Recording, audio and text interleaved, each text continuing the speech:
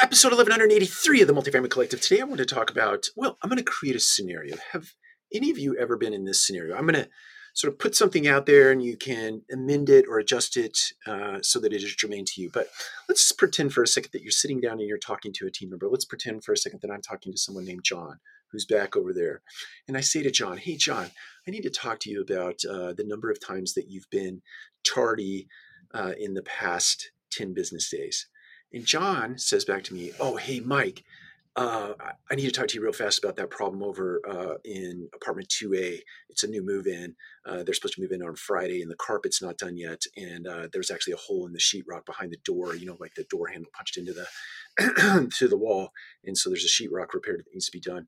And and then we're back to me. Oh no, we got to move in on Friday. Okay, let's make sure that we deal with that. Here's what we need to do: you call this person, call that person. Make sure that we get in there. Make sure the sheetrock repair is done first, and then get the other thing done so that we can get the person moved in on time. All right, go get that done. Obviously, it comes off a little more graceful than that, but you have just seen a successful displacement of an issue that needs to be addressed with my team member. He quickly got me off course talking about something else that had a paramount importance, right? We needed to get somebody moved in. We needed to make sure that moving experience was a good one. But I allowed that to get me off the rails in terms of addressing an issue related to tardiness. And now I have to remember to come back to that issue. But John, my team member here, did that, right? He was excellent in his skill of getting me off track as a leader. So my encouragement to you as leaders, when you sit down to have a conversation with a team member and a team member starts to get you off course in any way, they just start to take you down rabbit trails that seem important, and they might even be important, you need to bring the conversation back to the problem.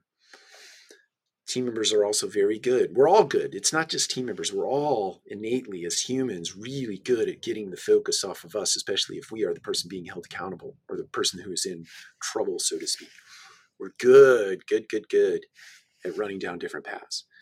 So my encouragement to you as a leader is be adept at bringing people back to the moment, to focus on the problem and get those particular conversations run to ground so that you can come back to the other conversation, or before you come back to the other conversation. So that thing with John and the new move-in, we need to address that. But John, hey, listen, that's going to get fixed. And as soon as we're done with this other conversation about your tardiness, then we'll start to address that concern and we'll make sure that it gets done in a timely manner. But let's talk about why you've been tardy 3 times over the last 10 days.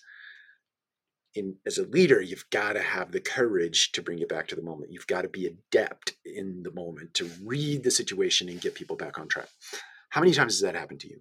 It's happened to me more times than I care to admit. My encouragement to you today is bring things back to focus on the problem. Take care. We'll talk to you again soon.